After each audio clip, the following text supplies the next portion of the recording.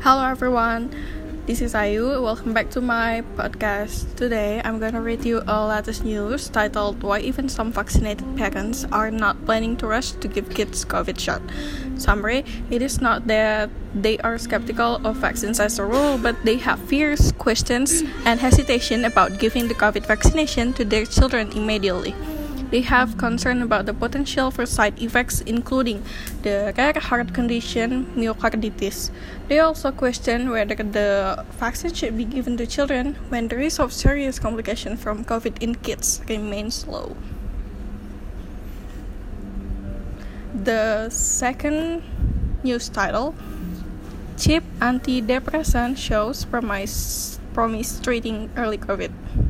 Summary, a cheap antidepressant reduced the need for hospitalization among high-risk adults with COVID-19 in a study hunting for existing drugs that could be repurposed to treat coronavirus.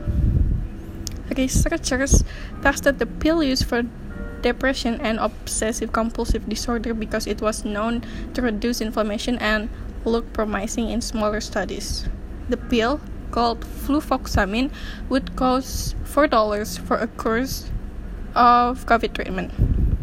By comparison, antibody IV treatments cost about $2,000, and Merck's experimental antiviral pill for COVID is about $700 per course.